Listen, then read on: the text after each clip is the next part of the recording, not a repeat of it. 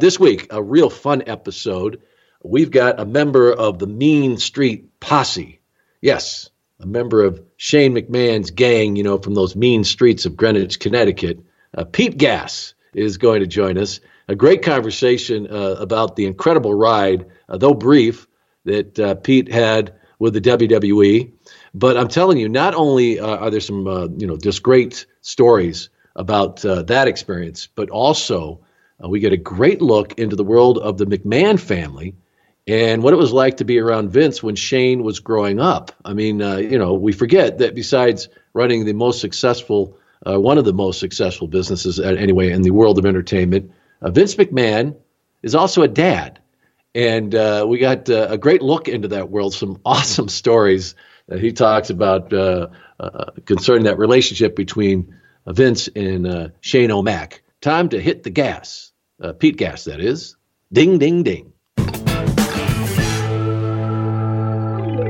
Folks, once again, we welcome a great guest to Primetime with Sean Mooney. And he's a tremendous story. And I have a few memories of my own back in the day when I was living in Stamford, Connecticut, which I'm going to bring up a few times here in this conversation. But I want to welcome Pete Gass, Pete Gasparino, many of you know from the Mean Street Posse, the Mean Streets of Greenwich.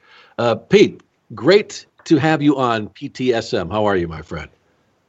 Sean, thank you very much for having me. It's an honor. I always wondered if I was ever going to be honored to grace your presence on this show. Thank you for having me, though. It's great. Well, really, I'm glad that we finally were able to connect here. And, I first really met you in person, I guess you could say, because I don't know if you remember before that when I was working in Stamford.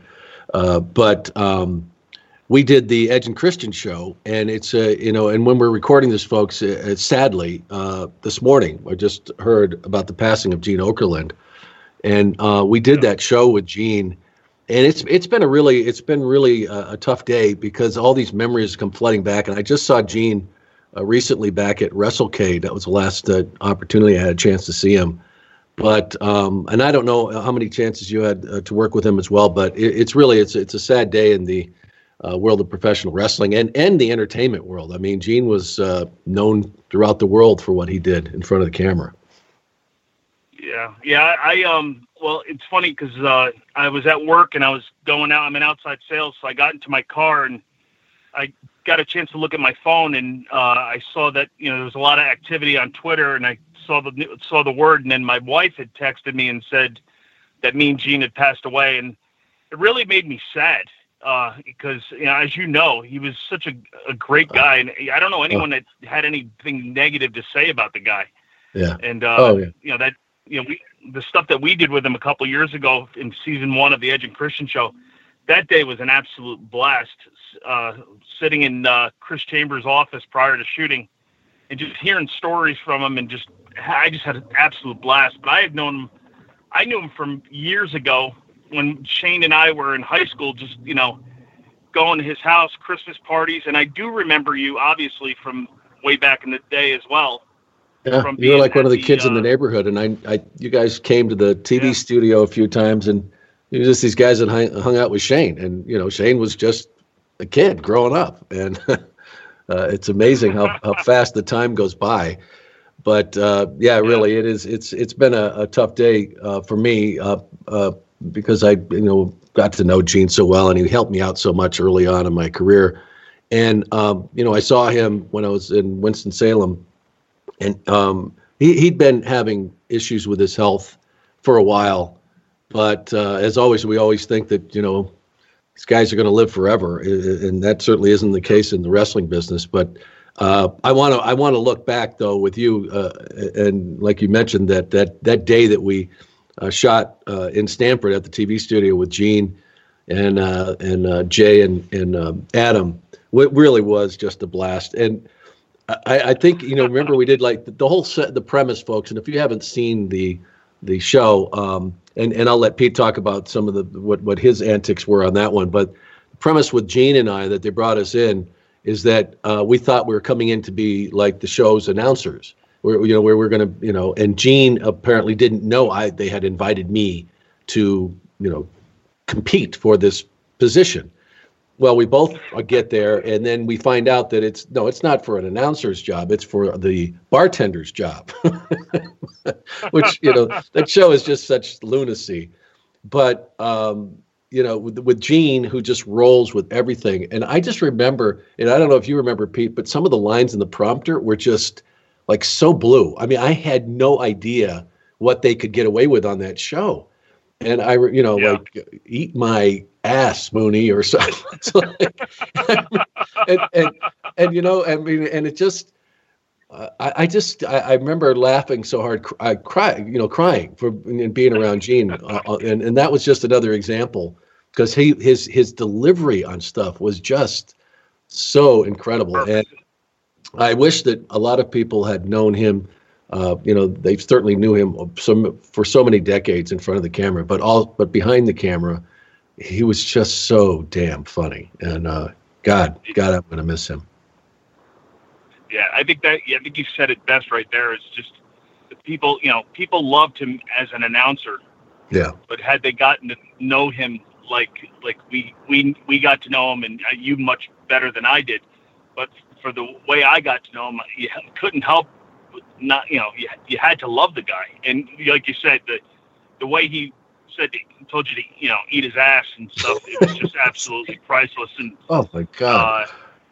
And that's the beauty of that Edge and Christian show, that they allow you to say basically whatever you want. And if it's too vulgar, then but they write in the vulgar lines, and then they beep it if they have to, which is it's just great stuff. But to hear someone like Gene tell you to eat his ass is just priceless.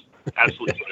Yeah, but and I actually took a picture of that prompter line because I just wanted to save it. I never posted it anywhere, but I just said I've got to save this picture, because no one will believe that this is actually what went on. And it ended up in the show, but Gene just was an original, and his lines and his voice just unmistakable. And I've said it many times, and I'll say it again. There was Gene Okerlund, and then there were the rest of us, and that's the way I will always feel about Gene. But looking back though, that day that the Edge and Christian show, and you've become good friends with the two of them. That's when I first met them, and I've stayed in touch with them. They've had me on again this year, and I know that you did a show, and I don't know if it's out yet. But playing off the mean streets of Greenwich, I don't know if you had to have a lot of security when you shot that, but is that out yet, or is that we're not supposed to be talking about it? Yeah, no, it came out. It was actually out about 3 weeks ago. It came out. It came out a week before Christmas. And then I was actually in your episode. I was actually, I forgot the guy's name.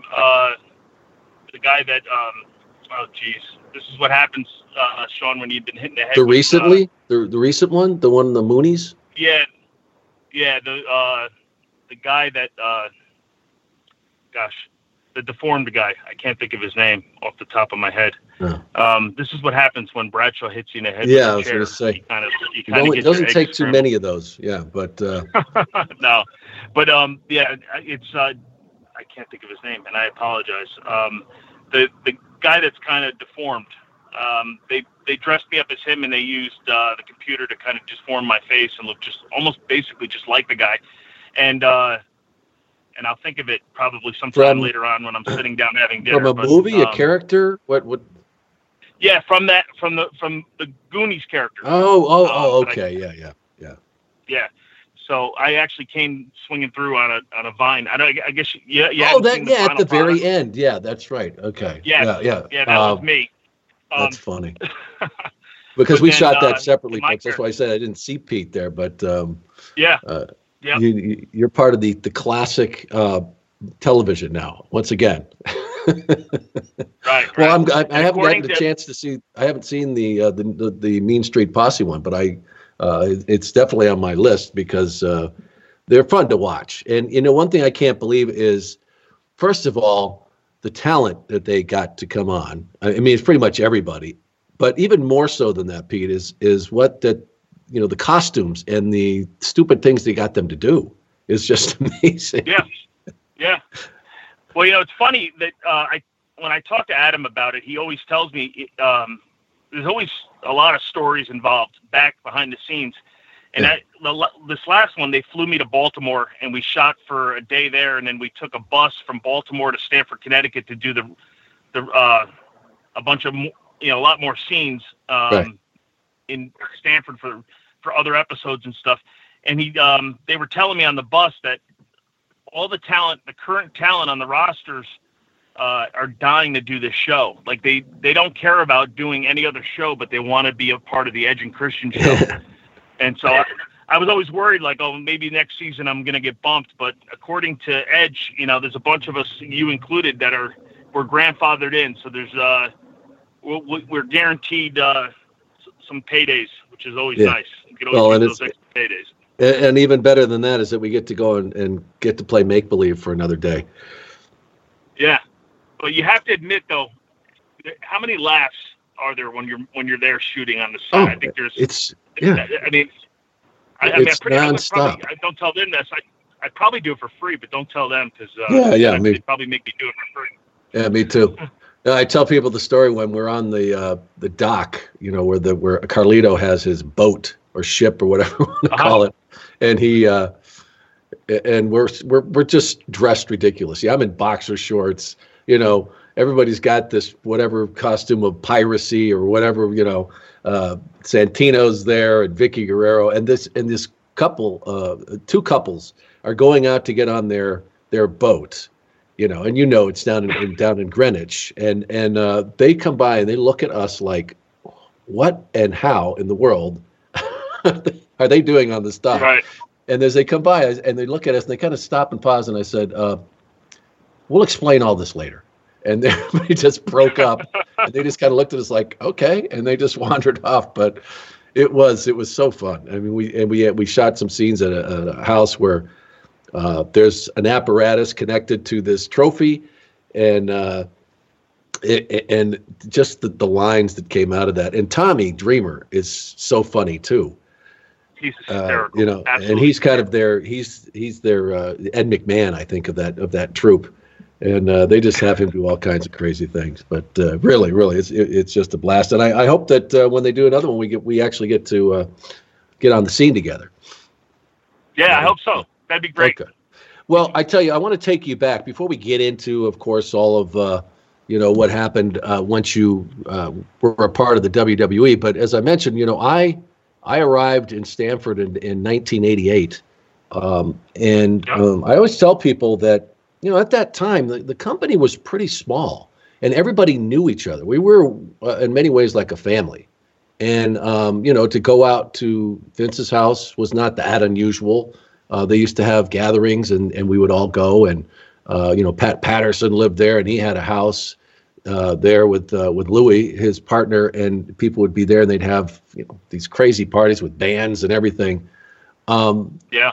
But I tell you, do you remember as far as what the company was like at that time? And it was growing leaps and bounds, of course. They'd had WrestleManias, and it was really, but at the same time, it was a small company in a way. I won't even say a corporation in a sense, even though it was. Yep. I mean, I remember back when it was in Greenwich, when it was just a couple of floors in a small office building, and it was real tiny. And then, as it progressed and stuff, and then it eventually went to Titan Tower. Right. And then, like you said, Vince would have parties at his house. I remember when we were in high school going to Christmas parties, and it was funny because, we always wanted to come. You never go anywhere empty-handed, and we knew Vince drank scotch. Uh-huh. But Vince drank Louis. He didn't drink. We were bringing him the crappiest scotch. The cheap stuff. We didn't know. We didn't know. Who knew anybody? We didn't know anybody. We were kids. We went to the liquor store because we all had fake IDs, and we were bringing them bottles of scotch, but they were like $20 bottles of scotch, and he's drinking, his scotch. That was wasn't even in the ballpark. Yeah. Well, so, I'm sure he was appreciative, though, at the same time. Probably. Absolutely. Great stuff. Right. And put this in the special cabinet. The garbage. But I remember going going to the parties, I remember Santa Claus being there. You know, he always had that one guy playing Santa Claus at his house, and I remember he had a bar on each end of the house. I don't know if you remember that, and he would have we literally would grab a drink at one end, and when we were at Vince's house, even when there was not a Christmas party or whatever, we were allowed to drink, but we just weren't allowed to leave. So we would always spend the night, and we grab a drink on one end of the bar, and at one end of the house, and then we make our way by the time we got to the other end, our drinks were empty. We'd fill up there and go back to the other end, and just keep going back and forth all night, and we would get loaded as kids. So we had a lot of fond memories of that house. It was great. So even when that house, I'm sorry, go ahead. I'm sorry. No, go ahead. I want to hear more. Go ahead on the house.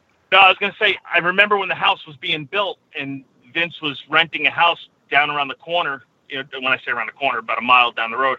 Mm-hmm. And he was renting a home, and we were, as kids, we were swimming in the pool, and Vince went to go get us beer. Mm-hmm. And so again, we gave up our keys and stuff, and he went to go get us beer. When he came back, there was a motorcycle that was pulled up the driveway with him. And at that time, carrying the beer up with Vince was Hulk Hogan. On his Harley. Yeah, so he came up and he was carrying beer. And then at the 15-year reunion, I actually saw him, and I hadn't seen him in so long. I introduced myself, and he was basically like, "Pete, I remember you." And I was like, "Well, I just wanted to make sure."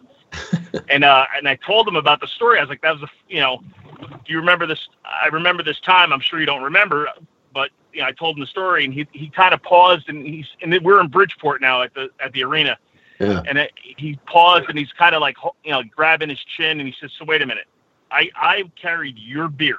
I just kind of laughed, and I'm like, I guess you did." He's like, "Well, I guess you owe me one. Go get me an effing beer." So I had to go up into the concession and get him a beer.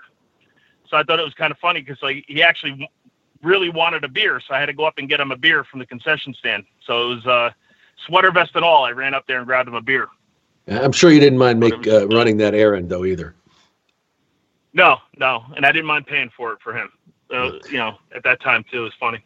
Yeah. Now, so backing up here, and I'm trying. I want to create kind of a situation where where people can understand what it was like at that time, like when you're in high school, and pretty much Vince and Linda had what you would call or something similar to a normal life. They wanted to raise their two kids, and basically, of course, it's a different world in Greenwich, but. How in the world? How did you become friends with Shane? People must have known he was Vince's son, and so how did you guys actually become friends?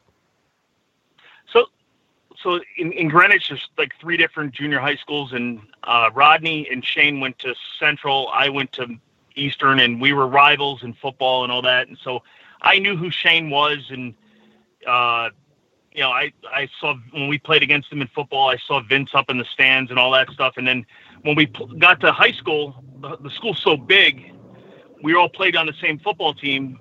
At first I was like, "Oh, this kid's going to be, a snob."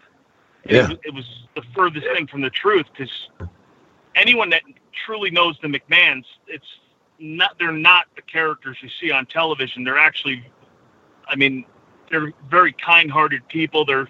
Linda is one of the sweetest human beings I know. I couldn't speak any more highly about her. She's, and that goes for all of them.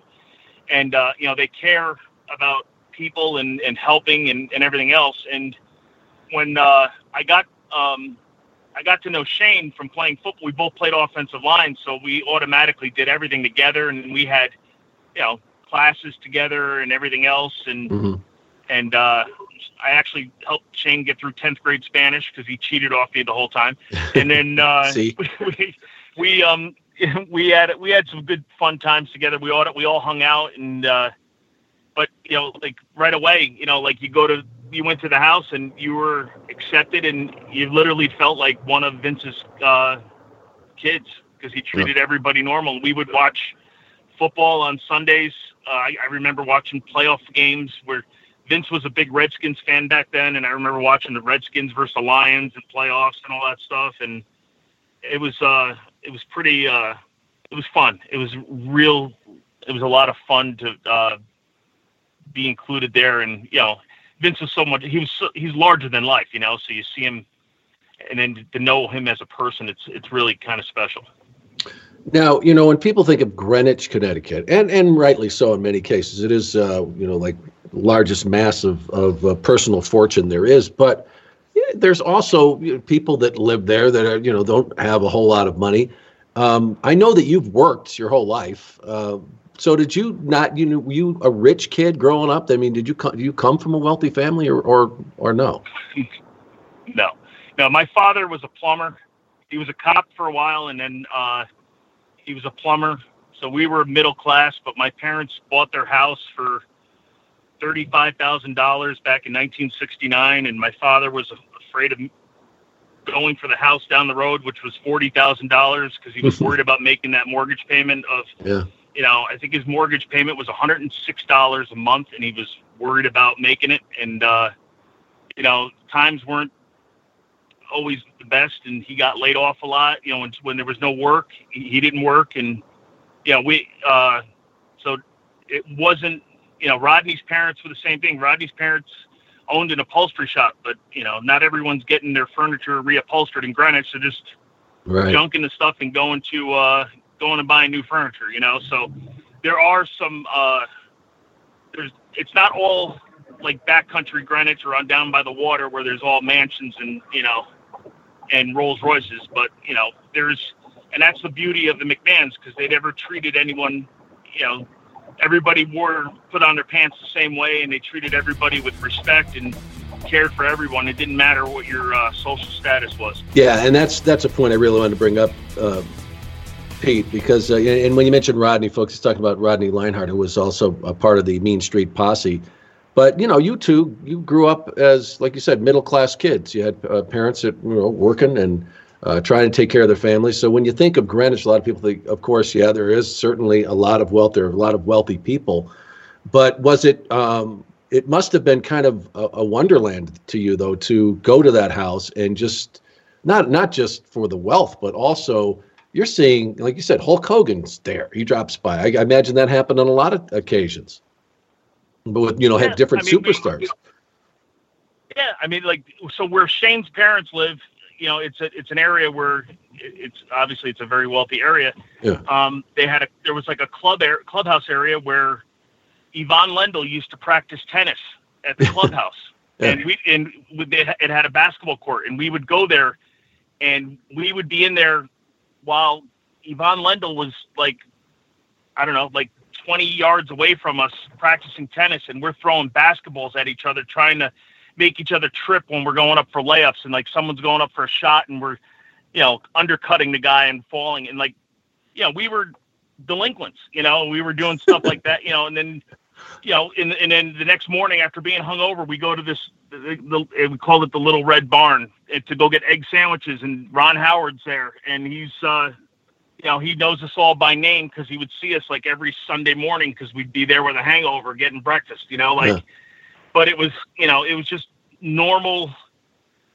I guess it was a normal routine for us. Like, we didn't get starstruck over it, but it was kind of like more like, you know, hey, what's going on, Yvonne? What's going on? You know, stuff like, it was just more of a, but, you know, no one treated, you know, they all knew us as goofballs, but we just kind of did everything. But we were just, you know, we were with Shane, and that was just, I guess our free pass. I guess if we weren't with Shane, we would have been kicked out of there, or the cops called or whatever, but we got away with a lot of stuff. Yeah. And, you know, the thing is about that area, and I lived there till 93, you know, and I married the first time in Darien, and, you know, it really was, you know, there are a lot of people, like you mentioned, a lot of these celebrities who lived in that area.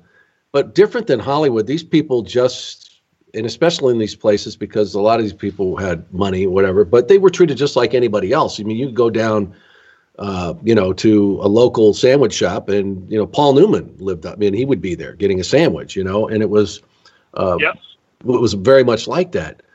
But you mentioned in your book, and folks, if you haven't checked it out, Looking at the Lights, My Path from Fan to a Wrestling Heel, and I'll mention it several times in our conversation here, but I really enjoyed reading about the young Shane, who I look at what he does, and I'm sure you're the same way. I know you've talked about some of the bumps, and I don't even, how can you even call them bumps? They're magnificent stunts in some ways that where I'm like, oh my God, what he does. But you say that this is the Shane you always knew.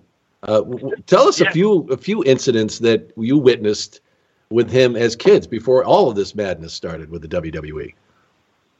Yeah, well, I mean, one of them that always kind of stands out is when we finally were freshmen in college, and we come back and we go to a keg party at one of a guy we played football with, this kid Will Hunting. We go to his house, and we're in the backyard, and there's a girl I'm trying to talk to, and try to rekindle a flame that had been out or whatever, and all of a sudden, I guess Shane had come in with a bunch of our buddies, and he decided that he didn't want to be there anymore. He wanted to use the fake IDs that one of the guys that we played football with had made us a year earlier, and he said he wanted to go to a bar and really tear it up, and you go out to a bar with Shane, and it's not like you're buying.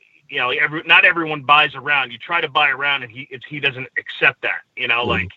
So you have to try to be smarter than him, but he's already told the bartender not to accept any of our money. And then he goes and buys around, and it's always like, well, give everybody 3 beers and 2 shots. And that's how he buys rounds. And it's like, so you really walk out inebriated. And so they decide that they want to go to a bar and they want to bring Pete Gas with them. So, I was trying to give him the look like, I'm good. I'm fine where I am. I'll meet up with you guys, which meant, I'll talk to you tomorrow, because I was trying to, work this girl. Work on something. Yeah. And next thing you know, they all literally pick me up by each limb and carry me. And Shane's truck was once again in the shop because Shane had that. I don't know if you remember, he had a big Ford F-150. Yeah, it's a monster. Big monster truck. Yeah, like a monster truck, and he tried to drive over everything, and he always kept blowing out the drive shaft, so it was always in the shop. And he had the maid's like Lincoln Ford, or the town car, which was like a mint green. I don't know if you remember that thing, but it was a tank. So he had her car, and they throw me in the back, and we're on the highway, and we're heading down to a part of Greenwich, and all of a sudden they decide that they're going to go surfing on the top of the car like Teen Wolf, the movie Teen Wolf. Sure enough, there goes Shane. He's riding on top of the car, and Shane, I always said he's an adrenaline junkie, and he's riding on top of the car, and then Rodney's on the hood, and he's grabbing onto the windshield wipers, and his can of dip falls out of his shirt pocket, and it's rolling out, and that $3 can of tobacco back then, what's more important, your life or your tobacco? He goes and grabs the tobacco, like, let's go of the wipers. And I'm just sitting in the back saying some things just never change, I'm like, but Shane's surfing on the car and everyone's laughing, and we've had a bunch of beers in us, and I'm like, that's all we need is to hit a bump, and you know what I mean? But that was Shane, and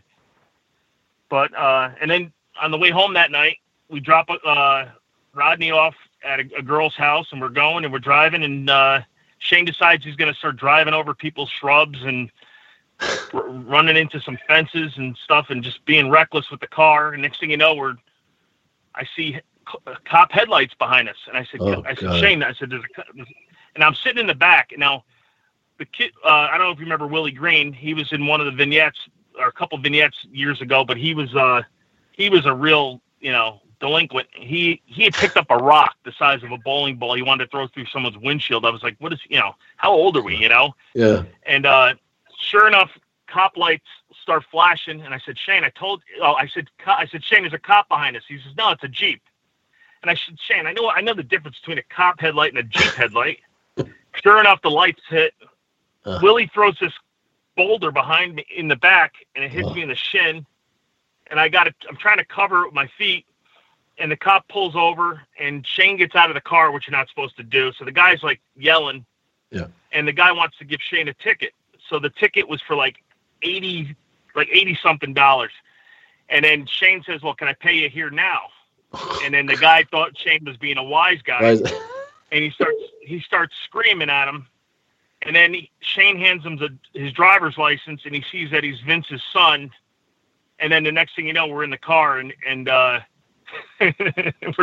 we're driving away scot-free, no home, ticket. yeah. And I'm just like, he had more lives than a cat. It just, I mean, it's just unbelievable, you know. But that's Shane. That was always, you know, he always found like the highest place to jump off of at the falls in Greenwich. He always found ways to do the craziest stunts, and that was just him. Yeah, makes total sense. Now, one thing though we should point out here, and at least from what I witnessed, Vince was pretty strict with Shane. You know, like, because a lot of people might think he was just this kid that ran free and got to do whatever he want. That wasn't necessarily the case. I mean, Vince was pretty much a disciplinarian, wasn't he? Yes, he was, and Shane learned how to take a beating. Put it that way.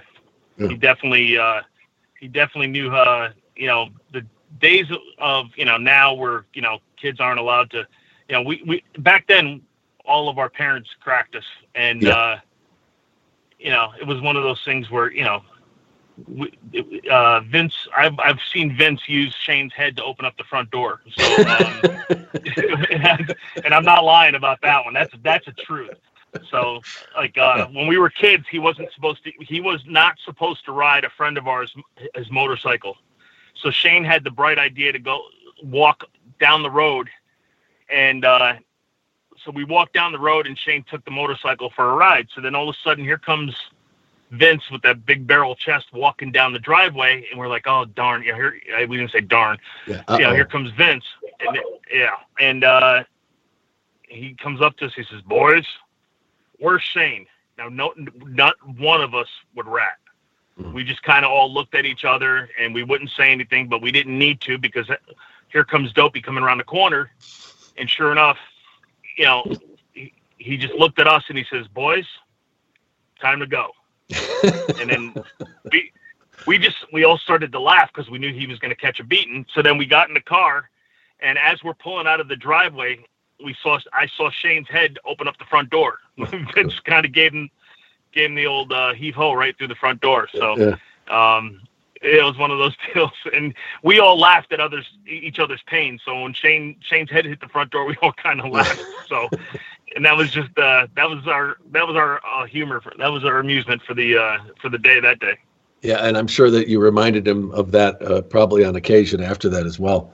Oh, absolutely, absolutely. Yeah, man, that's you know, it must have been very interesting to grow up around Shane in that, and just living in that area. I mean, I was an adult and living there, but as a kid, it must have just been crazy, a playland, really, because especially what you got introduced to.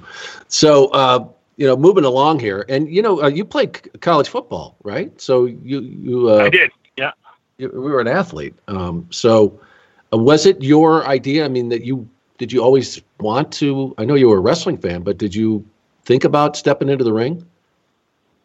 I did. So when I was like about 20, my father died when I was 22, and after he passed away, I had gone to Shane and I had said to him, you know, I felt like it was time. I reached out to him. I went to his office and sat with him and said, you know, Shane, what do I need to do? How do I get into the business? I want to become a wrestler. And the funny thing was, he said to me, you know, you don't want to do this. He said, you don't want to get in the business. And I don't know if it was because he didn't want to feel responsible or feel obligated to, you know, whatever the case was about his friends or whatever. But he said, you know, you're going to have to go to Memphis and you're going to have to work, you know, you'll drain your bank account, which really had not much in it as it is. And he knew that our family was broke. And I don't know if it was because, you know, he felt like I should probably stay around for my mom. I don't know the exact reason why, other than possibly that, you know, he didn't want to have me go through the experience of having to go to Memphis or whatever. But he, you know, he downplayed the whole idea of being in Memphis, Tennessee, and working for $25 a day, and they treat you like crap and everything. And I really wanted to do it, and it was a dream of mine. And then here, 5 years later, he calls Rodney and I into his office and says, will you guys do me a favor? And, you know, of course, you know, we would do anything for him. And he shows us a script and he said, on Sunday, will you go see Chris Chambers at the studio? I want you to dress real preppy, and he has a script, and he tears it up, and he says, I don't want you guys using a script. He goes, I want you to go there, and I want you to tell stories about us being kids, getting in fights, and all the stuff that we used to do as kids, and Chris Chambers is going to cut it up, and he's going to put it together, and you're going to be on Monday Night Raw the following night. And Rodney and I were like, just our jaws dropped. Yeah, sure. And then, so we had to be there at 10 o'clock on a Sunday morning, and Rodney came to my house where I was renting a house with a buddy and a couple buddies, and he came to the house, and we both drank a 12-pack of beer, and to get rid of the nerves, and we went over there. But I mean, Sean, if you saw those vignettes, I mean, I was still built like an offensive lineman. I was, I didn't have any type of, I wasn't built like a wrestler. I didn't have any type of, I wasn't, in any type of wrestling shape. I wasn't, I had pretty much just given up any type of hope of that. So, and then as we went there, that's when we got into better wrestling shape and everything else as time went on. But, so we did these vignettes, and things just kind of snowballed. And then they brought us to WrestleMania, and it just kind of, after that, they saw the reaction that we got from the crowd and the vignettes. And 10 days after WrestleMania, Shane called us back in and said, how much vacation time do you guys have? And back then, Raw was on every other week. Mm-hmm. You would do live Monday, tape Tuesday for the following Monday. And we were taking time off from work and going on the road. And we did that until we had the loser leave town match against Briscoe and Patterson that got really high ratings. And I think incredible high ratings. That wasn't what I don't know how long that record stayed for, but that was right. And that was, I think that's what got us back there was the ratings. Cause Vince, I think the thing that, and I think, like people used to crap on our characters, and even the internet wasn't as big then, which probably good for me because, I would have got buried. But, the thing that people didn't understand from our characters was Vince took two guys from the streets and with zero training. Yeah. And this had never happened before, and it'll never happen again, especially now with the Performance Center and everything else going on. And he put us on live television with the best of the business. And he literally said to us, don't get hurt and don't hurt my guys, and just go out there. And Rodney and I wanted to do everything we possibly could to give him everything we had and do the best possible job we could with what we knew, which was nothing. We just threw our bodies around, and people just loved hating the fact that we were those rich kids from Greenwich, and who acted like they were above everybody else. And, then when they decided to bring us back, that's when the training really began. At first Dr. Tom Pritchard was just teaching us basic bumps to help us survive. And then they started teaching us, and then eventually they sent us to Memphis anyway. So I ended up going to Memphis anyway. Mm-hmm. And that's when we started training with Steven Regal, and we had some phenomenal trainers. Beautiful Bobby Eaton was a trainer, and Jim the Anvil Neidhart was a trainer. Jeez. And we had some great trainers. And then eventually, down the road, I was sent to Puerto Rico. I learned from Savio Vega, and it was great. I mean, the experience was amazing. Yeah. Absolutely incredible. But backing up on this, and you talk about, how people buried you, but did you ever find out who originally came up with that idea, to have the Mean Street Posse, the Greenwich, did Shane, or did you ever find out where that seed was planted? So from what I understand, it was Chris Chambers. From what I understand, Chris Chambers was the one that came up with the idea.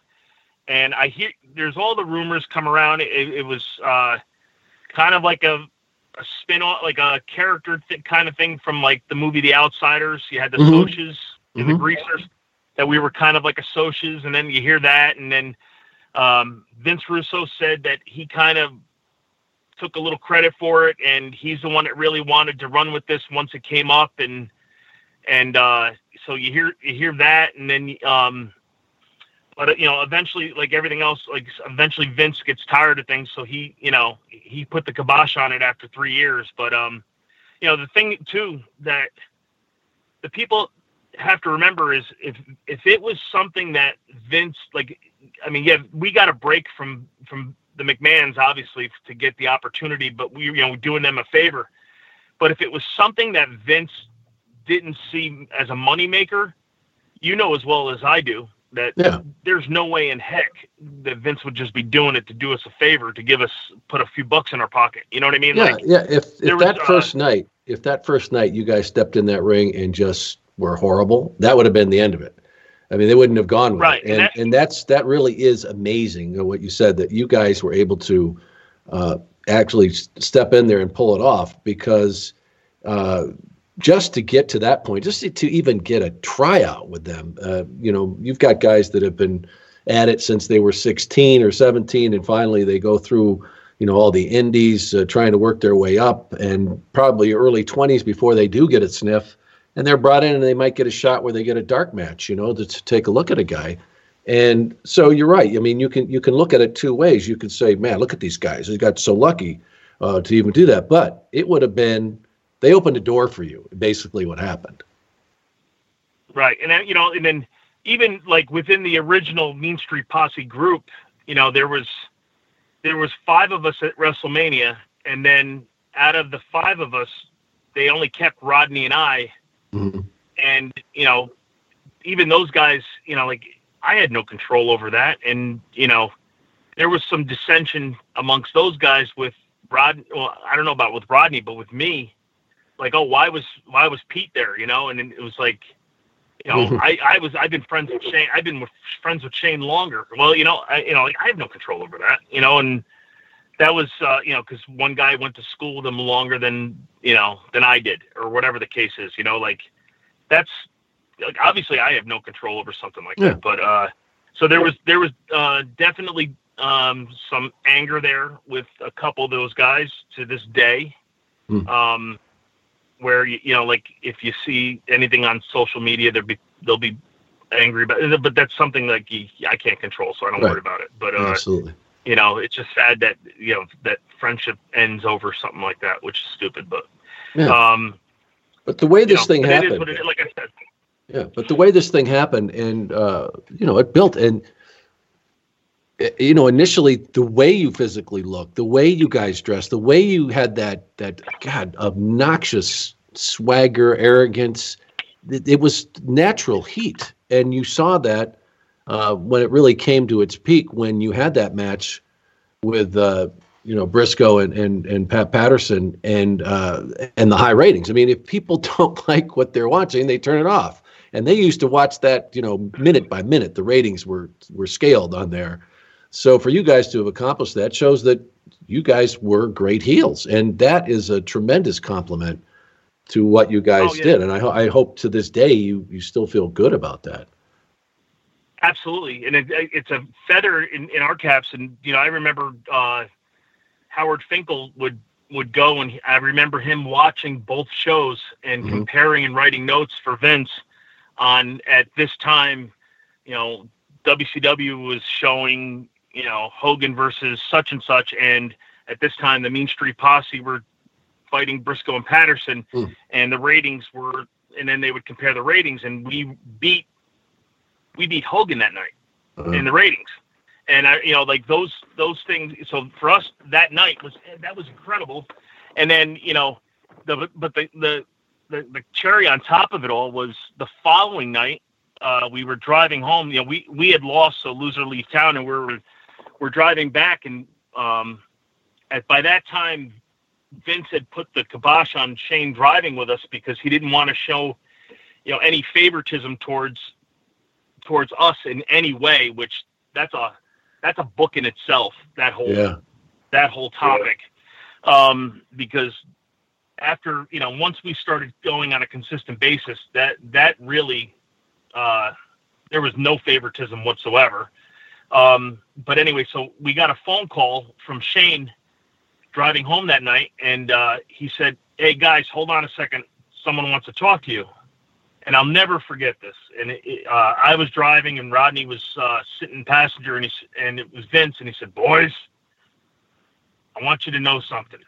And then this gets me choked up because I never heard this much from my dad. He told us he was proud of us because for what we were able to accomplish, for what we knew in the business, and for what we were able to do, and to get the ratings that we did.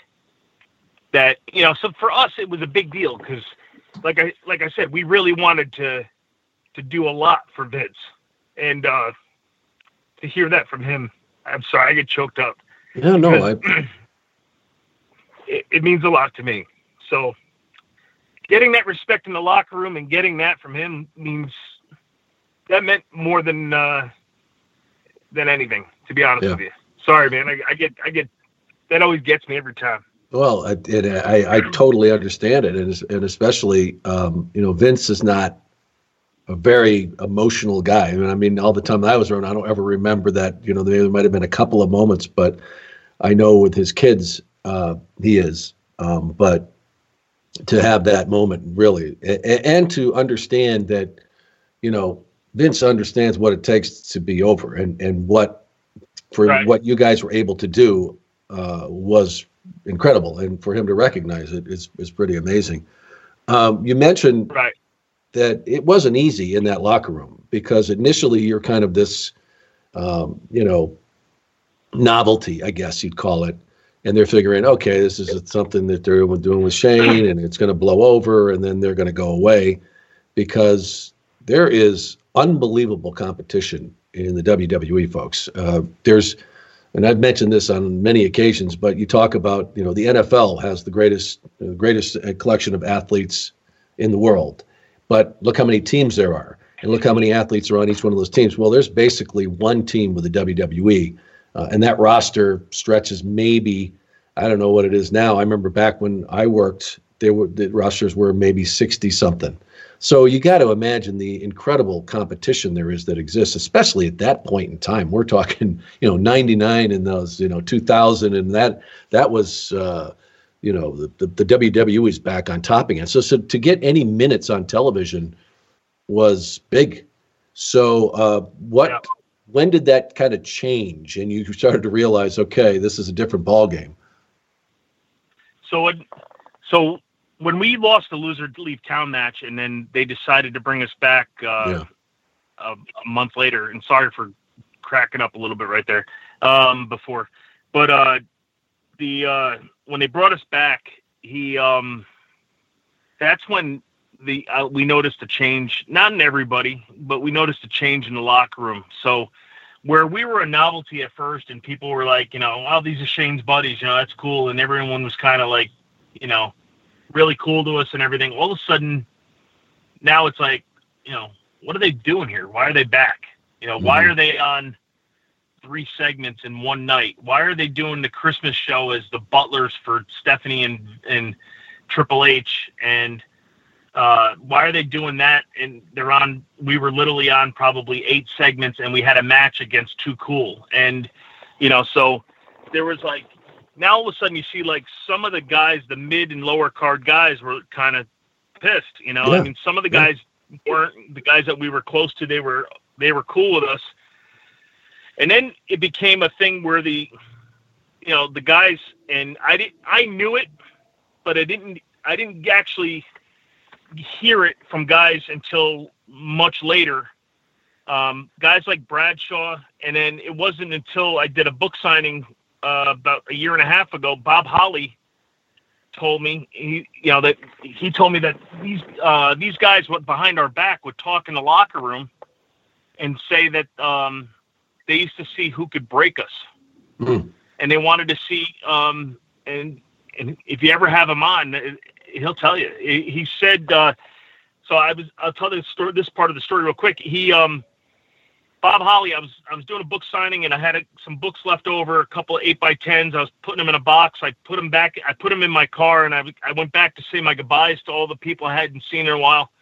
And I was walking. I said goodbye to Bob, and I was going to walk away, and he grabbed my arm, and I turned around, and I said, and he said, "Hey, I want to talk to you."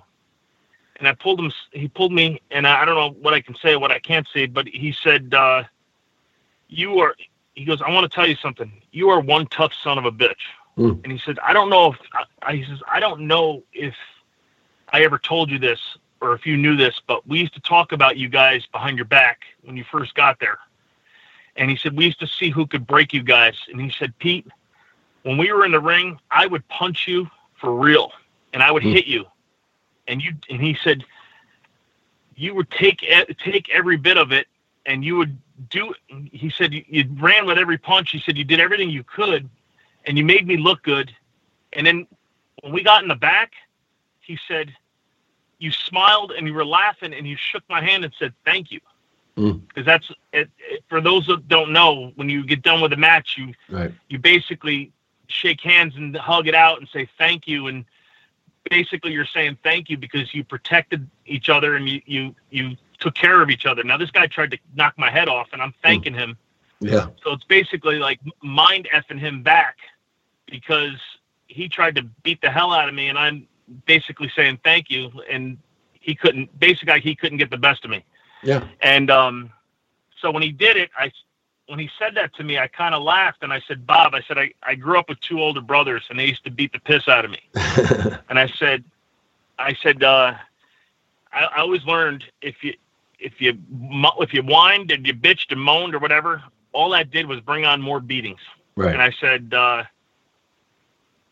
I wanted to get respect in that locker room, and I knew that doing it, if I complained or did anything, I said, I'm not going to say nothing hurt. I said, but you didn't really hurt me that bad. I said, you didn't give me a black eye. You didn't do anything. I was like, but, I said, I'm not looking for you to knock me out now. I said, but, I said, I went with it, and I was fine with it because I knew what my role was.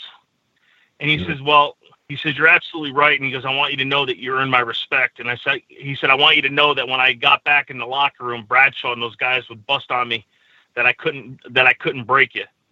And he, and the same thing with Bradshaw. Bradshaw wrapped a chair around my head and on a Monday Night Raw. And he told me months later that he tried to take my head off. And when we got back to the behind the curtain, I did the same thing with him, and he was before Bob Holly. And I shook his hand and I said, thank you. And he said to me, a lot sooner than Bob did, obviously, but he said, that's the day I earned his respect. In fact, he did that. I earned his respect so much that he was one of the people that wrote he was one of the two guys, him and Adam, wrote the forwards to my book. So for that, that was great. Yeah, and in some ways, Pete, you guys had it tougher than others, and I'm certainly not making light of people making their way in the WWE, but you said you really had to prove yourself night after night to these guys that, dish whatever you want, but I'm coming back tomorrow night. And that is the way you did it, because you're right. If you would have done it another way, whined and complained or gone to one of the agents and says he's being too stiff with me, that would have made it really bad. And so as much as the physical pain you took, and like you said, you many headshots you've probably paying for today, that earned you a lot of respect with those guys. And it's pretty obvious, but you tell them that years later these guys came back and told you differently. And it's really a credit to what you were able to do. Yeah, I mean, I think the biggest thing for me was, Rodney and I knew that we got a break, and it was something that when we got a taste of it, and it was something that me personally, I always dreamt of doing. And it was like one of those things where I wanted to stay so bad.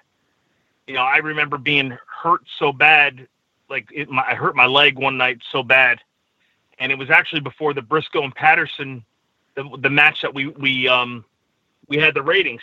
And that morning, I remember I was in so much pain, I could barely get out of bed and walk. And I remember back then, Rodney and I had to room together. And I remember getting up and literally crawling to get my shoes on and getting out. It was probably 5 a.m. And I remember walking, limping outside and then sitting down on it. And I was I had to get that muscle working because I wasn't going to miss Monday Night Raw because I had gotten hurt on a house show, and I remember there's nothing's gonna. Because in my biggest fear was missing a show and then them saying you're cut. So we were, there were times we were hurt and we were not missing a thing. We would you see guys now, like, they get hurt or, they get concussions and, they're on that concussion protocol. And like, they didn't have that then. And I know there was times where I wrestled and I remember, so the night after the Bradshaw chair shot, we flew to Tallahassee, and we flew on a charter flight. And I remember we were on the tarmac, and we were waiting for our bags to come off.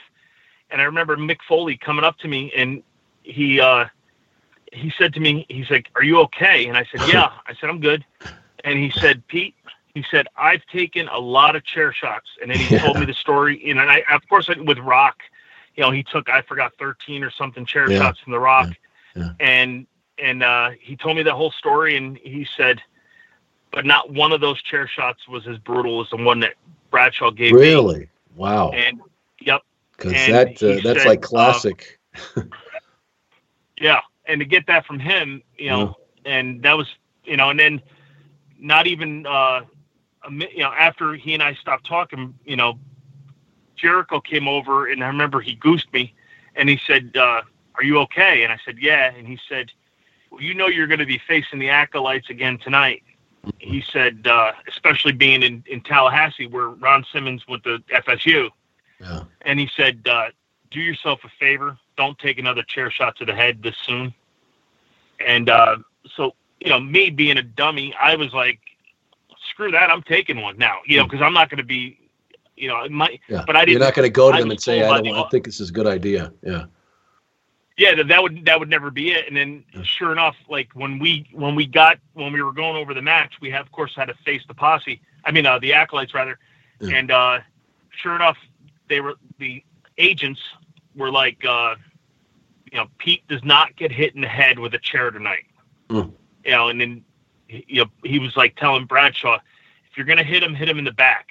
Yeah. And so, and then sure enough, like he listened and he gave Rodney a chair shot to the head, which was pretty stiff, but, it was I think like signs like that where Mick's coming up to me and Jericho's coming up to me and stuff like that. To me, those are signs where like people were kind of like, these guys are okay, cause they were like, "Are you okay?" And I'm like, "Yeah, I'm fine." And I would never let anyone know if I was hurt. And, to me, I wasn't hurt, but I'm sure I killed some brain cells that day, Yeah. But. Well, and you mentioned about when you first came in, you guys don't know what you're doing. You have really no training. You're trying to catch up. They're training you at night. You're working during the week in a real job. And you get to 2001 and they send you, or before that, they send you to Memphis, but you're training. And you're at a point where I imagine you start to feel like you're getting this business. You're able to work. You're doing well, and then it's over. And first, tell us how that happened. When did it get to that point? And was it just a numbers game and what was going on because they had so much happening with the company? What was going on then? Well, back then, and I don't know how much different it is now because I'm not there. Back then, you had writers assigned to you, and our writer had left, and he had gone to write a show with one of the writers from another a talk show, and he wanted to go. They went and did stuff, and then so. We noticed as soon as he left to go do another show, that's when our characters started to decline. And we were doing less and less. And then the next thing you know, they didn't have much for us. So we were working a lot of dark matches. And then eventually we were pulled off from traveling on TV, and we were just in Memphis trying to develop characters. And then, the talk was that we were going to be going back as the Mean Street Posse once Shane had bought Nitro, according to the storyline. And then, so they were going to bring us in as the Mean Street Posse because it would only make sense that we would be with their buddy Shane, and then Right. we would split up in the storyline. And then by then,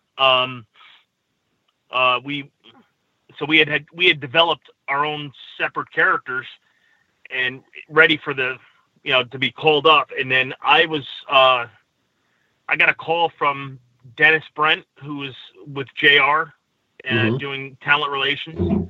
And they said that they wanted me to go to Puerto Rico. They wanted me to become somewhat of a high flyer. They wanted me to work with Savio Vega. They wanted me to do more. They wanted to advance my training, which I thought I didn't understand it because, I'd heard from Percy, who was Paul Bearer, who was scouting at the time. And he was telling me that I was ready to be called up. Now, by that time, when I first started, I was 285 pounds and I was built like an offensive lineman. But by the time this happened, where I'm talking about, I was 240 pounds and I was built much, much differently. And I can work. And, you put all this hard work in and we watched films, we did everything we could. And that's why we had made it so far, was because we treated every day our thing was about getting better. Yeah. And, I watched all the great ones and I asked for help and I asked questions, and guys like Adam Copeland would help me. And since day one, when I first met him, he was always there to help me. And, he's always been a great friend to me. And, so you get to this point where, when you're on television, you didn't know crap. And now all of a sudden you know what you're doing, you understand philosophy, and you know how to put together a match, and now you're ready to go. And then you hear that now Vince isn't interested in your character anymore, and now you're in Puerto Rico. And then I get a call from Joey Abs, the third member of the Mean Street Posse. Now they're in Memphis, and they're saying to me, he said he needed someone to talk to that was going to make him smile. And I said, "What's the matter?" And he said he just got released. And I said, "No way." Now I'm in Puerto Rico and they're in Memphis. I said, "You're kidding me." And he said, "No." And he goes, "Rodney's in there right now." And he said, "They're either sending people home or they're sending them to Louisville." So guys like in Memphis, we were with guys like Daniel Bryan, Lance Cade, Ron Killings, R-Truth. Yeah. Lisa Marie, who was also her name was Victoria in wrestling. Yeah. We had a great group of people there, and then we had a bunch of guys there, and a lot of people were getting cut or sent to Louisville. And in Louisville, you had Batista was about to be called up, Brock Lesnar. All those guys were just about to be called up, and they were going there. So I remember I was riding along in Puerto Rico. I was riding along with D'Lo Brown and Mosh from the Headbangers, because we were all there, training together, and we were going to a show. And I remember sitting in the back of the car, and I remember D'Lo was asking me what's wrong, because I was quiet. Yeah. And I said, "I just have a bad feeling, there's something wrong." And he said, "Pete," he said, "you're not in Memphis. You're in Puerto Rico. You got to get it out of your head." I said, "Yeah, but we're a group. Mm-hmm. There's a reason why." I said, if they're gonna let one of us go, they're gonna let all of us go. I could feel it. Mm-hmm. And then sure enough, that was on a Wednesday. On the Thursday, I went grocery shopping. I remember like an idiot, and I was walking with all these groceries. And I don't know if you remember Bob Clark, but Bob Clark, he worked under JR. He called me up and he said, "Pete, can I talk to you?" And as soon as I saw his number, I knew I was getting cut. And so I just said to him, I said, he said, "What are you doing?" I said, "I'm walking with groceries." He said, "All right, I'll call you back in 10 minutes. And I said, "Just give me the effing news." And he said, "Well, we're going a different way. We want you to go to Japan. JR is going to put you in touch with Dr. Death," which he never did. And so then by then, soon thereafter was 9/11, and no one was doing shows, not even indies. So then there was nowhere to go. So that was pretty much the end of my wrestling career. So after that, and I'm sure you were eternally grateful to your friend Shane, but was it awkward after that for a while, or you guys just were friends all the way through it and you knew how to separate the two? So, yeah, it's funny you say that. So I think I put that in the book. So after I got released, my car was in Alabama.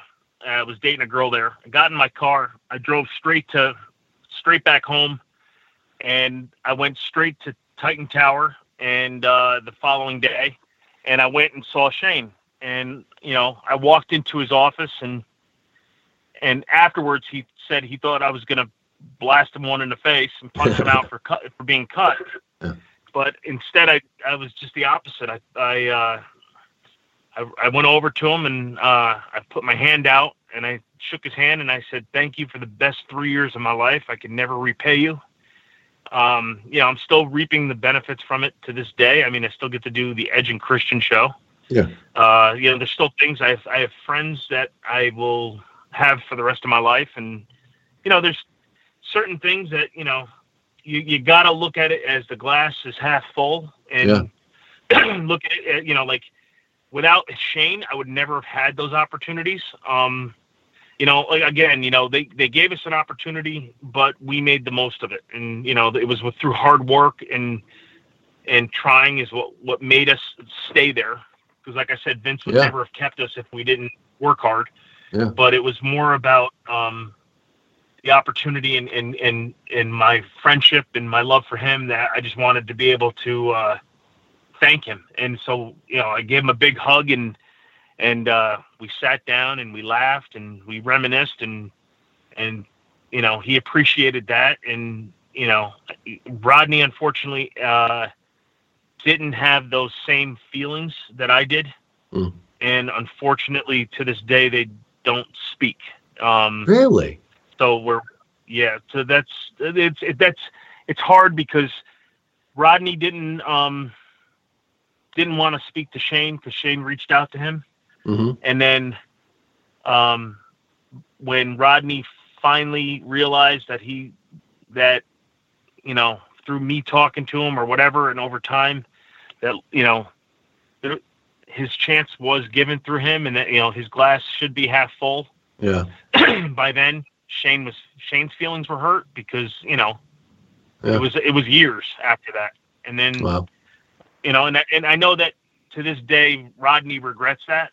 And, cause we, from time to time, we'll talk about it and, he regrets the whole, how he handled the thing. So it's sad, but it's one of those things now where, it's those two guys are, there's a lot of testosterone built up in those two guys. So, it's one of those things where, and it's too bad too, cause those two guys were probably better friends than any one of the posse guys or the original guys or whatever. Those two were the closest. So it's just too bad that they never were able to reconcile. So hopefully one day I can, you can make that happen. There was times where Rodney, cause Rodney and I had fights when we were younger and where we didn't talk for like 6-8 months, whatever. And Shane would be the one to get us.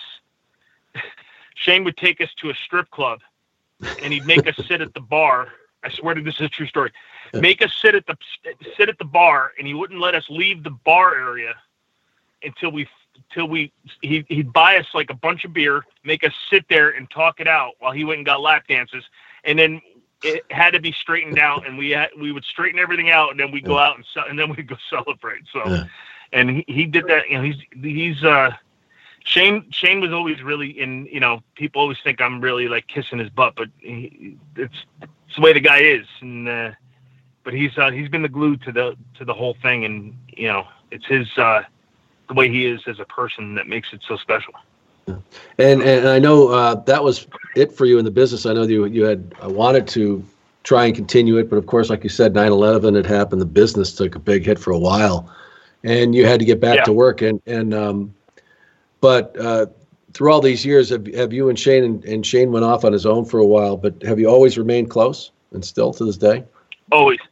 Yeah, I mean, unfortunately, like I've always, we have different lives now where, when he was on his own, he was, when he left WWE, I reached out to him, and we took a trip to Boston to go see a mutual friend, and we had a good long talk on the. I said to him, he wanted to drive, and I said, let's just get a couple of cheap flights and just fly coach and go up, and then he has to one up it and he gets a private jet, but that's a whole other story. Yeah. And then we're on a private jet, me, him, and another guy, and the other guy fell asleep, and he and I had a little heart to heart on the plane, and we talked about some things, and